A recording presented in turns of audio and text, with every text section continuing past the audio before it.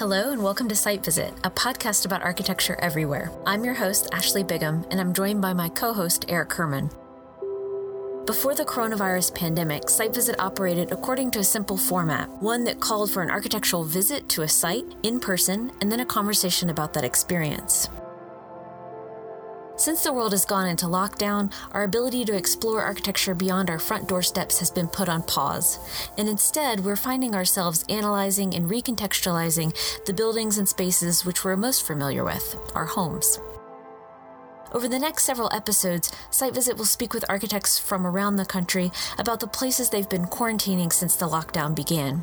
Now that our homes have transformed into our studios, conference rooms, lecture halls, and fabrication labs, we're eager to understand how practitioners and professionals in architecture have re-engaged with their immediate environments and what they've discovered about the new ways that they're experiencing it. On today's episode, we spoke with Jermaine Barnes, an assistant professor and the director of the Community, Housing, and Identity Lab at the University of Miami. He's also the director of Studio Barnes, a research and design practice that investigates the connection between architecture and identity. Jermaine is home in downtown Miami, quarantining on his 10th floor apartment. We began by asking him to describe where he's been quarantining and how he's had to change or adapt his domestic space over the past few months. So, as you mentioned, I am in Miami, and I'm in Miami proper, so the city. A lot of people have misconceptions of what Miami is. They see TV, and they think it's the beach and it's water all over the place. But the majority of Miami is actually mainland, and that's where I am. And it's a lot of apartment buildings and condos, sort of like that typical sort of vision that everyone sees of the white building with the blue windows. And that's currently where I live. And so for me, working from home isn't that new because of architecture, we're able to be pretty mobile. But I'll say this, it's been a while since I actually sat on my couch for longer than like 5 minutes at a time. And I realized how uncomfortable it was because of COVID, because most of the times I'm not home. Yeah. So being at home, working from home so much, it's like, wow, this is a very uncomfortable couch. So you kind of live and work in one space. Do you live in a kind of like apartment complex? Do you have to go through public spaces to get into your own space? Yeah.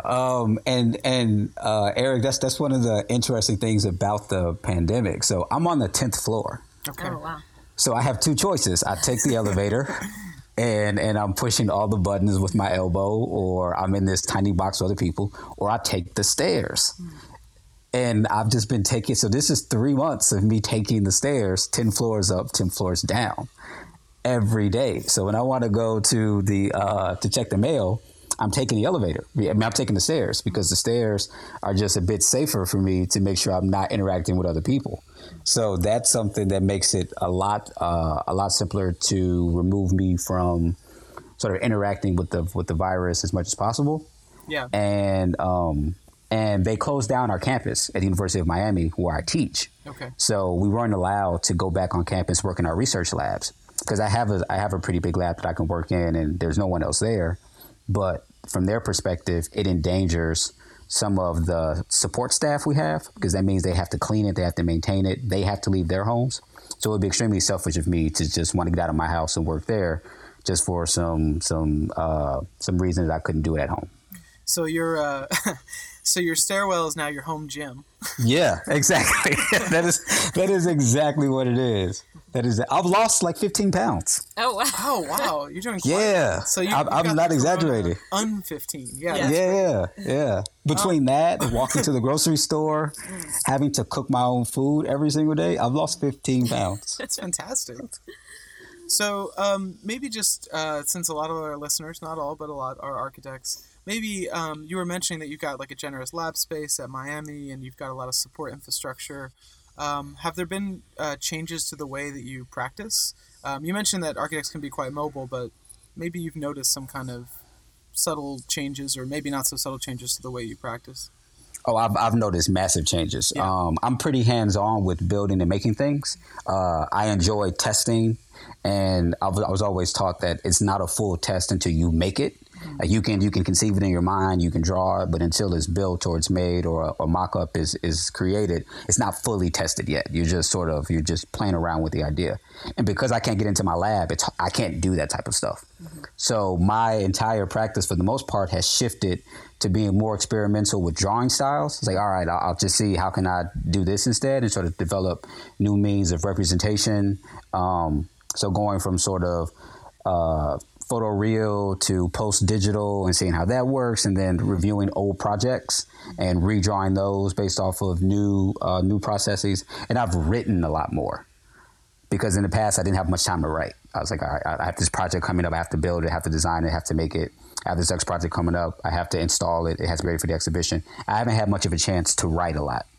So my practice has shifted massively to me being able to do more writing, more publication, more recentering what my mission is in architecture, which has provided a lot more clarity for me that I would not have expected pre-corona. What space have you discovered a new appreciation for? My balcony. Yeah. I never used to use it because I'm not here, but because Miami is so sunny and I'm outside so much, I just had that experience all the time, right? So when I'm working during the summers with the youth programs, I'm outside. When I'm on campus, we eat out on our quad, we walk around because Miami has a beautiful campus. And so I would never sit on my balcony, but because I can't go anywhere, that little 5x8 space I have attached to the building sort of became my solace. So I would eat out there. I'll take my chair. I read out there.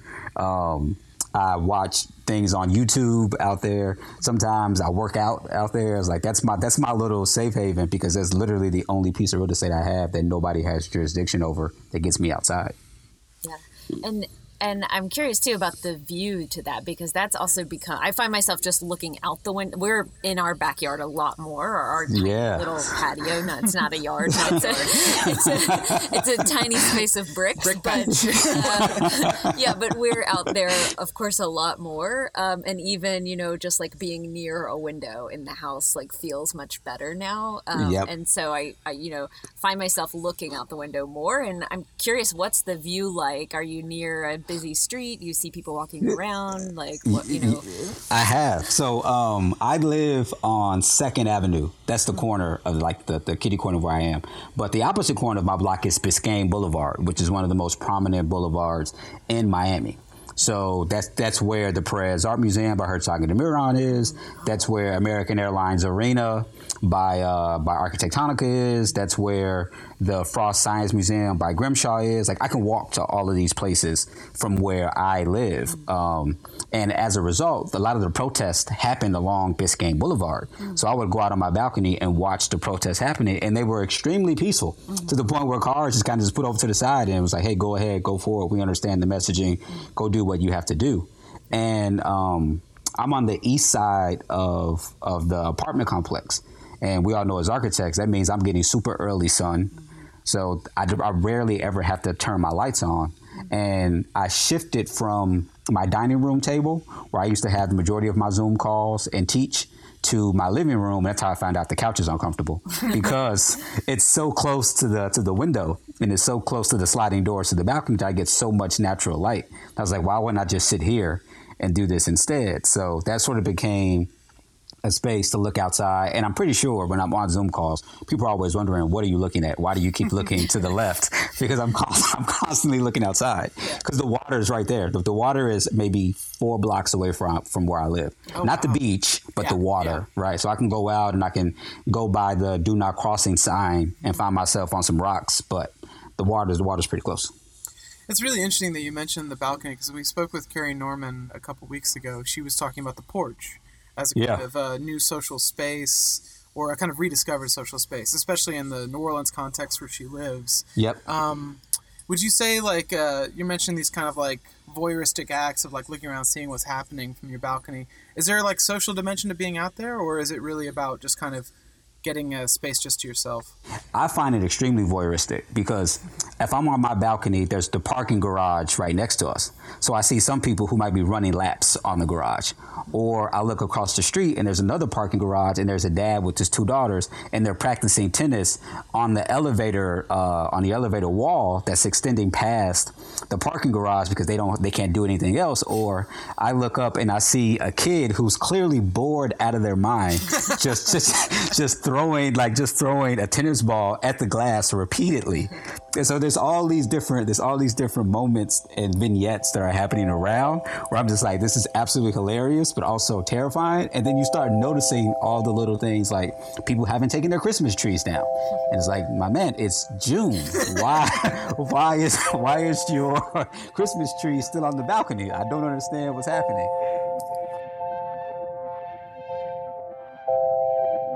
So our final question is just about how we've all been using this time.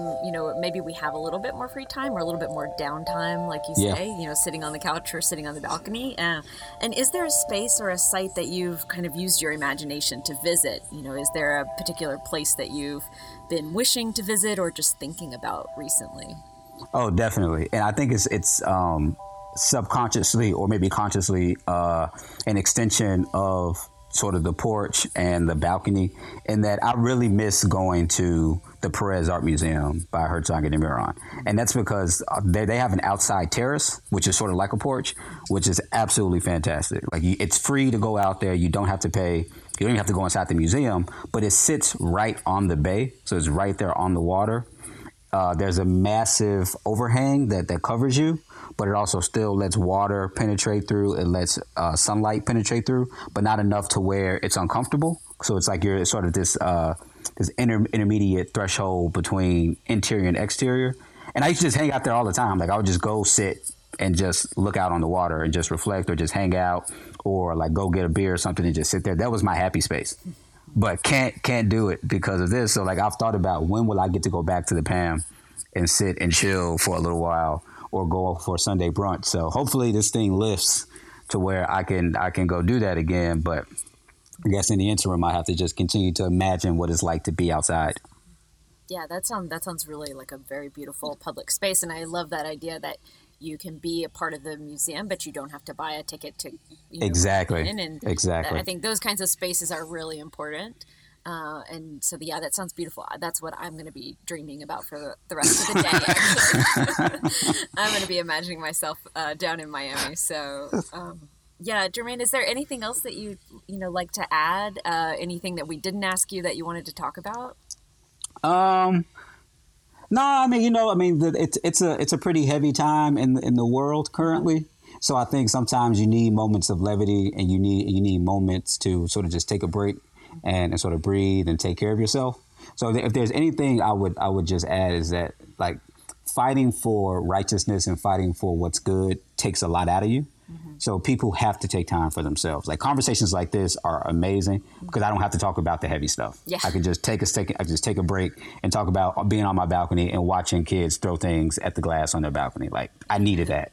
So for me, I think that's what I would share with people is it's a long road. It's an arduous road. It's not something that's going to happen overnight. So take moments to break, take moments to breathe, take moments for yourself because it is a long road to equity.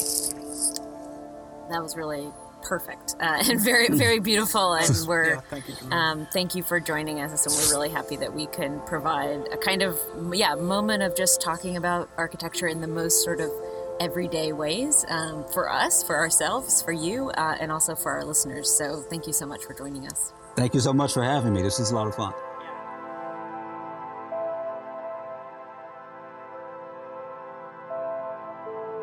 Jermaine, thank you so much for taking the time to speak with us today. To see Jermaine's pictures of Miami and his design work, visit our website. For Eric Herman, I'm Ashley Bigham. Thanks for joining us.